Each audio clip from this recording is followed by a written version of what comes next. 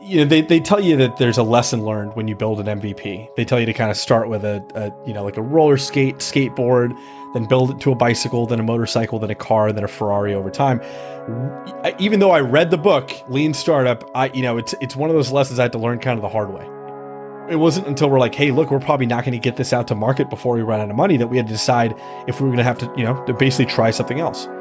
We decided to start something simple, which is just an automated email or text that goes out to people if a report gets filed for them that just gives them some basic information. That's it. That's how we started. My name is Rahul Sidhu. I'm the co-founder and CEO of SpiderTech.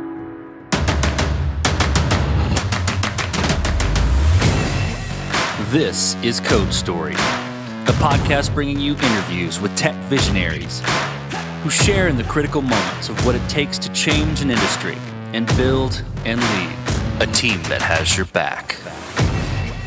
I'm your host, Noah Labhart, and today how Rahul Sidhu created a way for police departments to manage and improve public perception. All this and more on Code Story. Rahul Sidhu was one of those kids who was always fiddling with computers. He even had a small tech startup in high school to help him pay his way through college. Out of high school, he was an EMT and studied emergency medicine at the University of Pittsburgh. Post that, he became a paramedic crew chief, overseeing an assigned rescue crew and shift. And in 2013, he became a police officer full-time.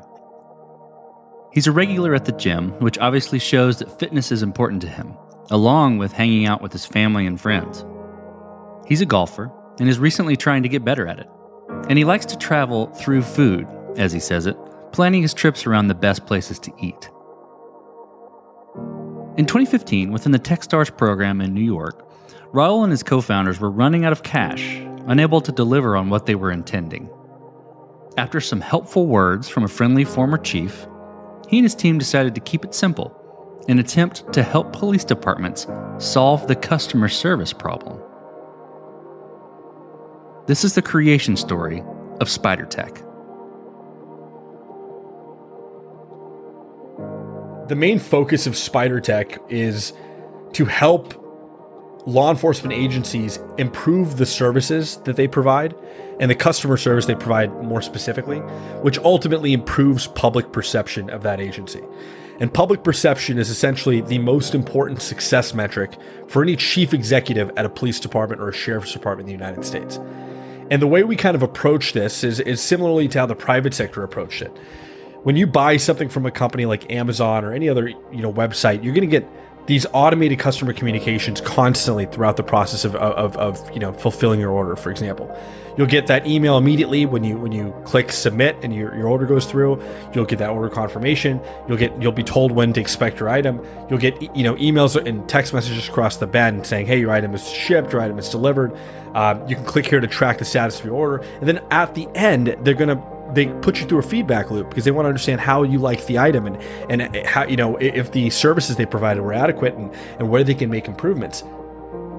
All this is done through an automated system that they either build in-house or they utilize externally. And we built that same type of automated, essentially customer service platform for public safety agencies specifically.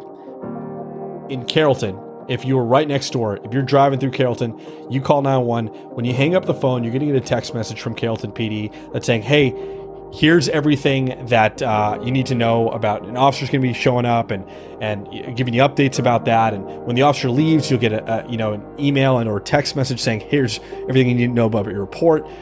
Your detective has been assigned. An arrest has been made. I mean, they're going to hold your hand through that entire process. And while they're doing that, they're also going to send you surveys to get a better sense of how you felt about the officer you interacted with, how you're feeling about the services, what other information you can give them so they can improve their services and optimize it on their end. You're giving them the ability to utilize that data to serve the community better. And that's the name of the game. Tell me about that first MVP, that first pilot that you built. How long it took you to build, and what sort of tools you used to bring it to life? They tell you that there's a lesson learned when you build an MVP. They tell you to kind of start with a like a roller skateboard, then build it to a bicycle, then a motorcycle, then a car, then a Ferrari over time. Even though I read the book, Lean Startup, it's one of those lessons I had to learn kind of the hard way. We started in 2015. We were in the Horizontal Techstars program in New York. The product that we were looking to build at the time is not the product that we have today. I raised a pre-seed round of about $1 million, and I had to burn through some of that capital to learn some of these lessons. It wasn't until we're like, hey, look, we're probably not going to get this out to market before we run out of money that we had to decide if we were going to have to basically try something else. So I remember I flew out to Burlington, Vermont. The former chief there, Michael Sherling, great guy. He had us out in his boat out on the lake and trying to brainstorm what we can do from there. And one of the things he left us with is just keep it simple and help police departments solve the customer service problem specifically. Public perception is very important to us. We want to make sure that we're providing the best service we possibly can. Help us compete on the customer service side with these companies like Amazon, et cetera, that are driving up expectations, consumer expectations on what to expect when they interact with services. That kind of clicked for us, and we decided to start something simple, which is just an automated email or text that goes out to people if a report gets filed for them that just gives them some basic information. That's it. That's how we started. I remember we met a police chief, his name's John Peters, in Grover Beach, California, Central California, and he was a nice guy. He said, hey, if you guys have something you want us to try, I'm happy to talk to you guys about it. We drove up there, we asked him about it. We said, hey, look, here's what we got. He gave us a thumbs up, said, go ahead, give it a shot. Small department, about 20 cops or a little less, and we spun it up there. No cost to make sure it worked, and it worked. And then from there, we started building a customer base. But having a customer that was willing to take a bet on us and saw the value, and it was kind of, not, it wasn't like a high expectations type deal. It was like, let's see what you guys can do. And a friendship and a partnership there was really important. And I would say that grew because the second agency that we started working with was much larger than them. That was Tucson, Arizona, one of the major cities in Arizona. And they gave us a shot too. Again, that started as unpaid. That eventually turned into a paid contract, but it started as unpaid. And in Tucson, they really worked with us. We had members of the staff that were driving our product decisions in a variety of ways. We were testing the product at scale. And that from there, that's where this product really took off and is now used by over 60 agencies in the United States and Canada. I want to dig into that MVP a little more with decisions and trade-offs, but before, I think it's a really important thing to point out that you did that twice for free. How did you go through that process? Was it hard to deal with? Was it like, oh man, we're putting our goods out there for nothing? Tell me a little bit about that process. Especially, with enterprise deals and especially with government, like any industry that is very, very slow to change and is essentially risk averse, doesn't really like working with startups, you have to find ways to incentivize them to give you a shot. And if if they feel like the risk is not necessarily financial, there might be some manpower risk on their end, you can basically bring the risk down to a level that is acceptable for them. For us, it wasn't about making immediate cash. It was about testing this out in the first place and seeing if there was true value. When you're in that iterative stage, sometimes getting $10,000, $15,000, $20,000, if you have venture capital funding, by the way, $10,000, $15,000, $20,000 isn't as important as getting a product to market now instead of having to wait 6 to 9 months to get something across the finish line to get a little bit of cash. And so we made the choice to basically try this for free. And if that worked, immediately use that success to accelerate real sales. I will say that it wasn't about 6 months until after we deployed the product the first time for free to our original customers that our first paying customer came around. And then it was paying all the way across. We never had to give the product away for free ever again. But that was a necessary sacrifice for us in an industry like that. Well, let me double back on the MVP a little bit. So, you decided to keep it simple, right? You decided to go with kind of a minimal product out of the gate, which comes with certain decisions and trade-offs around what features you're not going to commit to in the beginning or any sort of technical debt you have to accept. So tell me about some of those decisions you had to make about what you were going to leave off the table for that first version. Yeah, like I said, we learned those lessons the hard way the first go around. And that I will isolate to me because other members of my team were thinking about this correctly, but I had this, this vision in my head that I wanted to completely complete before we did anything. And that when we actually deployed the product for the first time with simple features, then it became a function of understanding step by step how we're going to scale up. What's it going to take us to deploy 5 customers? And then what's it going to take us to deploy and support 15, and then 50, and then 100, and then 500, and step by step, we scaled it up that way. Because there's trade-offs. If you don't build with a plan to scale in mind, you can really bog yourself down in technical debt, and you won't be able to get to that next stage as fast as you need to be able to get to that next stage. But the other side of it, if you build with too much of this thought in mind, where you're trying to build every step for scale too much in the beginning, depending on the industry and depending on how long it's going to take to get paying customers, you might struggle. And I've seen this, like, our CTO at the time, he's still with the company, he's our technical co-founder. He's brilliant, and he was able to kind of think about things step by step the way we needed to. There are other, technical co-founders that you might find out there that might come from larger companies and aren't really used to making MVPs this way or operating a business at this early stage, that feel very uncomfortable with the trade-off of accumulating a little bit of tech debt in the beginning and thinking about scale, but not operating on that scale yet. They're just not comfortable with it, and they don't quite grasp the business reasons for it. But you do have to find a balance, and that balance is going to be different company to company based on how quickly you'll be able to get revenue, how quickly you have to scale and maintain that scale. So you've got, your 2 companies that were unpaid. You had some successes there, and then you started rolling in, and after that next 6 months, rolling in paid customers. How did you progress the product from there and mature it? And I think I'm most interested in how you built your roadmap and figured out, okay, this is the next most important thing to build. We kind of had a sense right off the bat with, okay, if victims of crime are going to appreciate getting this kind of acknowledgement or receipt from the police when they file a police report, then that's one step in the process of what other things will community members appreciate when it comes to this kind of individualized transparency with the police department and improving the services along that. So it wasn't just crime victims, and it was, what about 911 callers? I mean, that the police are constantly trying to serve people who are calling 911. And first we thought about who are the primary customers of our customers. Well, the primary customers are people who are calling the police for assistance. Those are the people that they primarily have to go out and assist right off the bat. It's not the only customers, but they're definitely customers. Then you have secondary customers. I mean, you have folks that are counting on the police to keep them safe, but maybe they're not interacting with them. You also have folks that are being cited by the police or arrested by the police, and technically they're all customers as well, but they're served a little bit differently.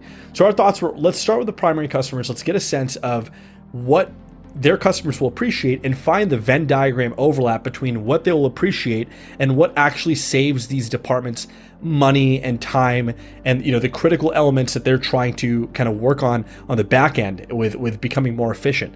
And so when we found that overlap, we looked at things like, okay, communicating with 911 callers in a way that makes it so that they don't feel the need to call back constantly and tie up 911 lines, or in a way that reduces response times because we're making patrol more efficient, in a way that's going to reduce the amount of complaints. And then we started thinking about the accountability aspect. In what ways can we basically help get feedback from our customers and give it to our customers, the police departments themselves, that will again improve their efficiency and focus on improving their main success metrics, which would be public perception and ultimately things like budget, etc. So we started thinking about, okay, what can we do to decrease the likelihood, for example, or decrease liabilities for them, which cost them money? What can we do to improve their efficiencies, and what information can they get from their customers, and how can we help them get that?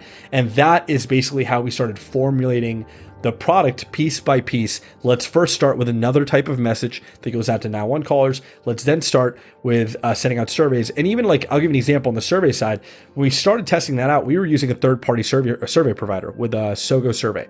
And until that couldn't scale, and we felt like, okay, you know what? It's better that we build our own survey platform. And then we ultimately built our own survey platform. But it was piece by piece, using some third-party, open source software in the beginning, not really as much anymore. Using third-party providers in the beginning, not as much anymore.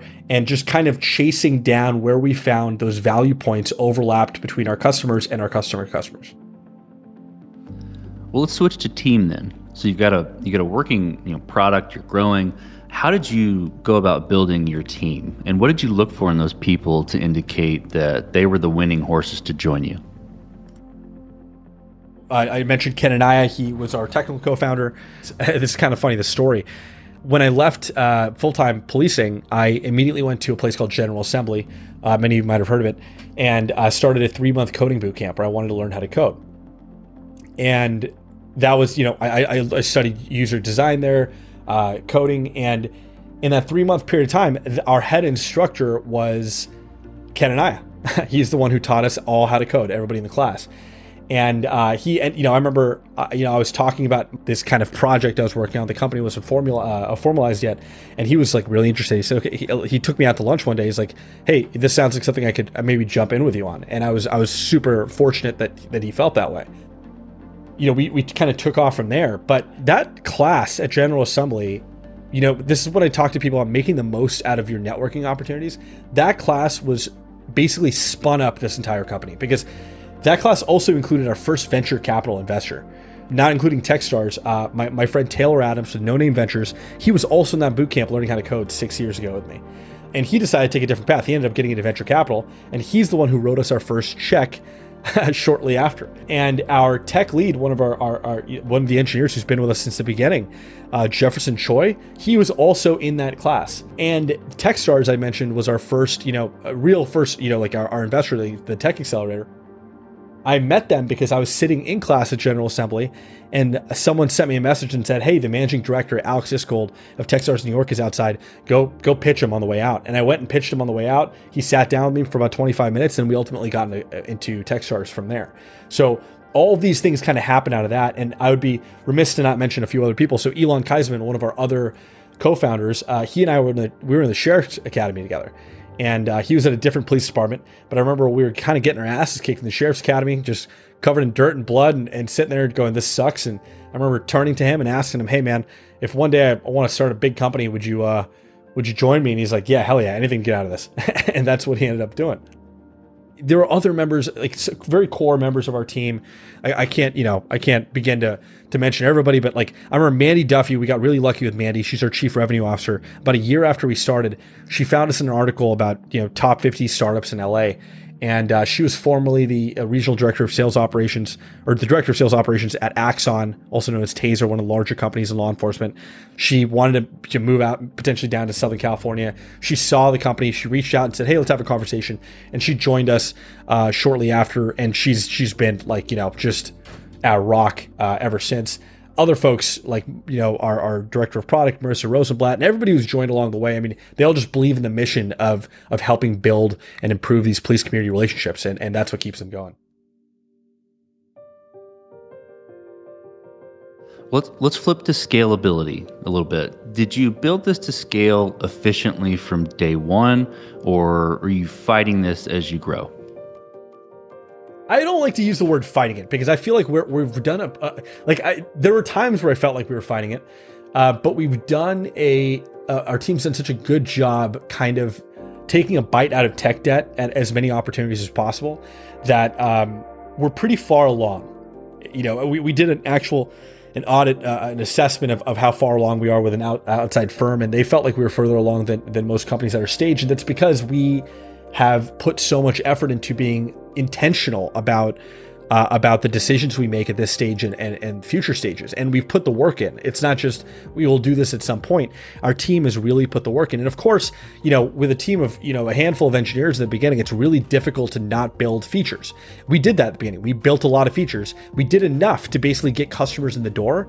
And then we started chipping away at scalability.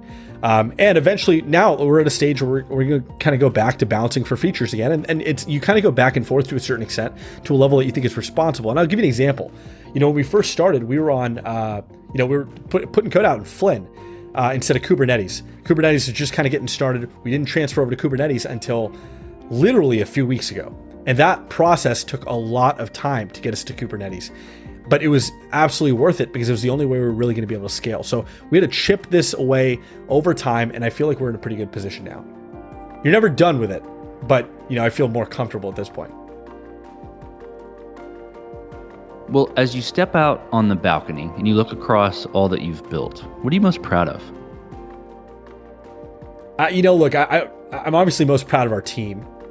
And when I think about the accomplishments that our team has made, I would say, we went into an industry that is very difficult to innovate in. And we tackled a problem that, as you can see even today, is a very difficult problem to solve when it comes to aspects of police reform, helping make agencies more transparent, more accountable, and kind of changing the culture within these agencies in a way that benefits them and benefits their community members that they serve. And I would say, looking at that and then getting a sense of the scale that we've achieved already, we're in almost a dozen different states in the United States. We're in Canada. We're in multiple major cities. We're geographically agnostic when it comes to at least the continent at this point. I mean, we're on the West Coast, in the South, and the Northeast, the Midwest, Florida. I mean, I guess that's kind of the South. That's the South, but we're all over the place. And what we've brought to policing, I think, has a lot of momentum. And I feel like that first part where you get that you go from zero to something meaningful, you hit profitability like we did, and you get to where you need to go, to where you feel like, okay, you have enough momentum that you need to clear the obstacles out of your way and keep the momentum going. And that's the part of your business that really goes from 0 to 1 to 10, that 10 to 1,000, 1,000 to 1,000,000. That is the part that we're now starting to tackle. And to get there is something I think is worth being proud of. Well, let's flip the script a little bit. Tell me about a mistake you made and how you and your team responded to it. I mentioned a little bit already about about how we ended up pivoting in the beginning and moving in a different direction. And what else? I'll isolate this to mistakes that I made, personally, and things that I've learned from as a CEO at this stage and hopefully future stages. When I was starting, to kind of form this company in my head, obviously I had a lot of ideas for what it's supposed to be. I never kind of built a company of this size before.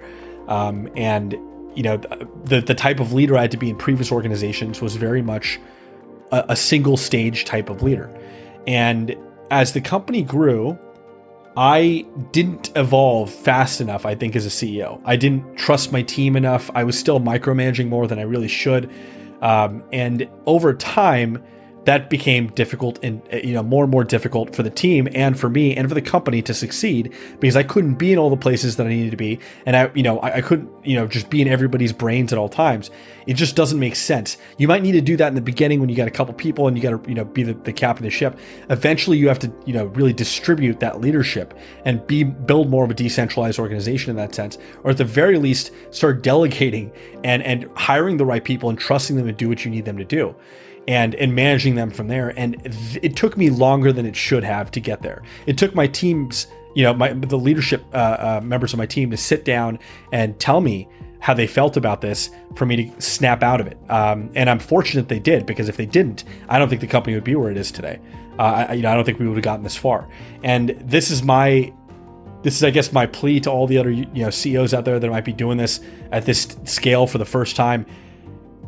You got to evolve as a leader. You have to understand your organization is going to continuously change, and the requirements of what you need to be a CEO can change not only year by year, month by month, but day by day. And that is going to be where you need to be the glue that company needs at that time. And if you don't see that coming, it might be too late for you to make that change, and you don't have to be in that position. Well, tell me what the future looks like for the product and for your team. I explain this to investors and other folks that we have kind of an XYZ growth mentality. And what I mean by that is, on the X plane of this graph, we're trying to get our product obviously in the hands of as many agencies as we can. We're trying to ensure that as many agencies, that essentially every public safety agency, at least starting in the United States and Canada, has the ability to provide this type of customer service to their community members, and has the ability to get this type of feedback at scale from their community members, so they can constantly optimize, identify liabilities, promote positive actors, do what they need to do to be the best agency they can. That's the X graph, is we want to get that in the hands of everybody. The Y graph is we want to go into these public safety agencies. We want to continuously build more and more value. We want to ensure that they can do more with the data they're getting from their community members. We want to ensure that that they can communicate and serve better. We want to build the features they need and potentially the products they need to get that value. Then I would say the Z is a little interesting, and this is interesting for us because this is one of the benefits of GovTech. On the Z side, with the police departments, the sheriff's departments, they're technically, the customers we're serving, but we're actually selling directly to the cities and the counties. And we get constantly, we get requests from city managers and mayors and other members, fire chiefs, etc., of those city organizations asking us to basically provide them with similar software for their organizations, because the police department's not the only department in that city that's interacting with the community members in a way that they would be interacting with customers. The fire department has customers. The permits department has customers. The public works has customers. And so be able to provide this type of customer service to these other organizations, that is the Z growth. That's where we go from potentially San Antonio Police Department to San Antonio Fire Department to San Antonio Public Works. And that's where we want to get to, because we eventually also want to be the customer service company for all of government. Well, let's switch to you, Rahul. Who influences the way that you work? Maybe a CEO, architect, a person, really any person. Tell me someone you look up to and why.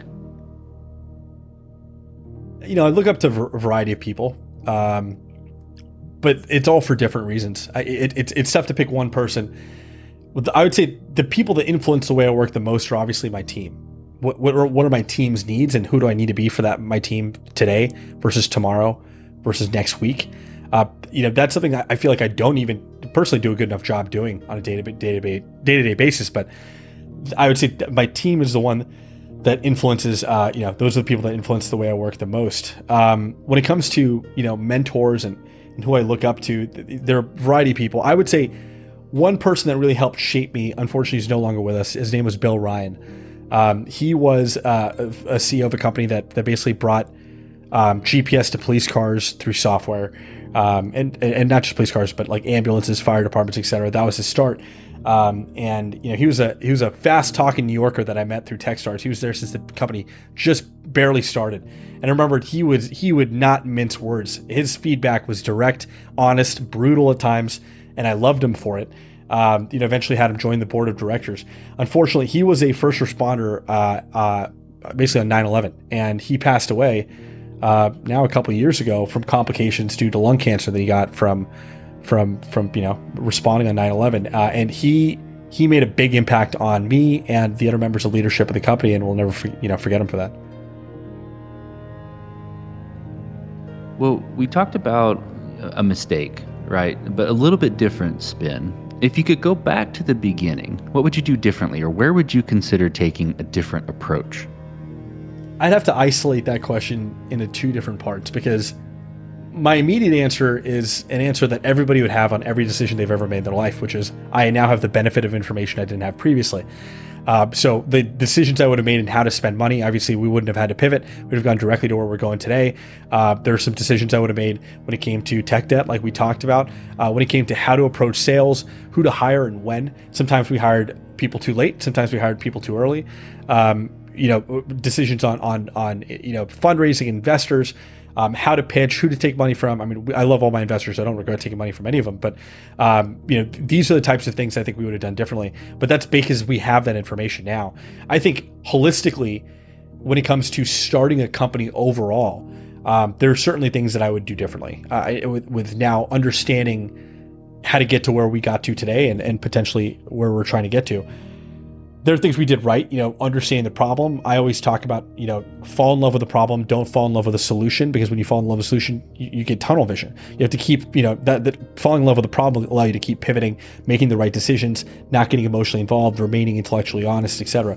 But more importantly, there were aspects, I think, of starting this business that would have gotten us to where we wanted to get to faster. Just, again, it's that lean startup approach that I talked about, where you pick that cleaner one feature item, and you go out and actually try and find out who all the one thing that's free is calling as many customers as you possibly can, trying to get a sense of which of these customers are going to help you build your product. Otherwise you'll waste so much time on customers who you may never sell to, that don't adopt things early. Those are not the people you want to talk to at the beginning. The people you want to talk to are like the chief executives that are hungry for innovation and are risk takers and are willing to take risks on things like this. I mean, finding customers like that and trying to build a product piece by piece with the right people, like we had with Grover Beach and Tucson, is so vitally important. We got very lucky with that. Outside of that, it's about assembling the right people, your team. I got fortunate with my team. In the beginning, you need a technical co-founder that's going to roll up their sleeves and code and actually build something and put that together. And we had that. You're going to need people on the sales side that are scrappy, that will do anything for a sale, that aren't like, just coming from a big company where they're going to get leads and that's how they do things. No, you need people that are just hungry and are going to hustle and go do it that way. It's just about the right people that you hire on that team. And the way you make that product and grow the company in that sense, those are like your fundamental principles, I think, will help you build any company successfully. Well, Rahul, last question. You're getting on a plane and you're sitting next to a young entrepreneur that's built the next big thing. They're jazzed about it. They can't wait to show it off to the world. They can't wait to show it off to you right there on the plane. What advice do you give that person, having gone down this road a bit? Assuming that this person is, they're not like, I don't really care about this, I just want money. If they're a true entrepreneur, they're trying to solve a problem, and the money comes with solving that problem. And in that sense, I would say, like what I just said, fall in love with this problem. Keep your eyes focused on this particular problem. Do whatever you have to do when it comes to understanding this problem, solving this problem, but don't fall in love with any of the solutions. Don't fall in love with any of the people that are gonna sell you the snake oil. There's nothing else is as important as this problem is important. And if you have that problem, solving that problem as your guiding light, then you'll get through everything else. You'll survive the emotional roller coasters, the ups and downs. You'll be able to solve the problems you need to do to get to that bigger problem that you're trying to solve. You'll go piece by piece. You'll stay motivated for, I'm 6 years into this. You'll stay motivated for a longer period of time. You have to really want to solve this problem. You got to fall in love with that. And that's the fuel you'll need to get to where you need to go. That's fantastic advice. Well, Rahul, thank you for being on the show today. Thank you for telling the creation story of SpiderTech. You got it. No, anytime. Thank you. And this concludes another chapter of Code Story. Code Story is hosted and produced by Noah Labhart. Be sure to subscribe on Apple Podcasts, Spotify, or the podcasting app of your choice. Support the show on patreon.com/codestory for just $5 to $10 a month. And when you get a chance, leave us a review. Both things help us out tremendously. And thanks again for listening.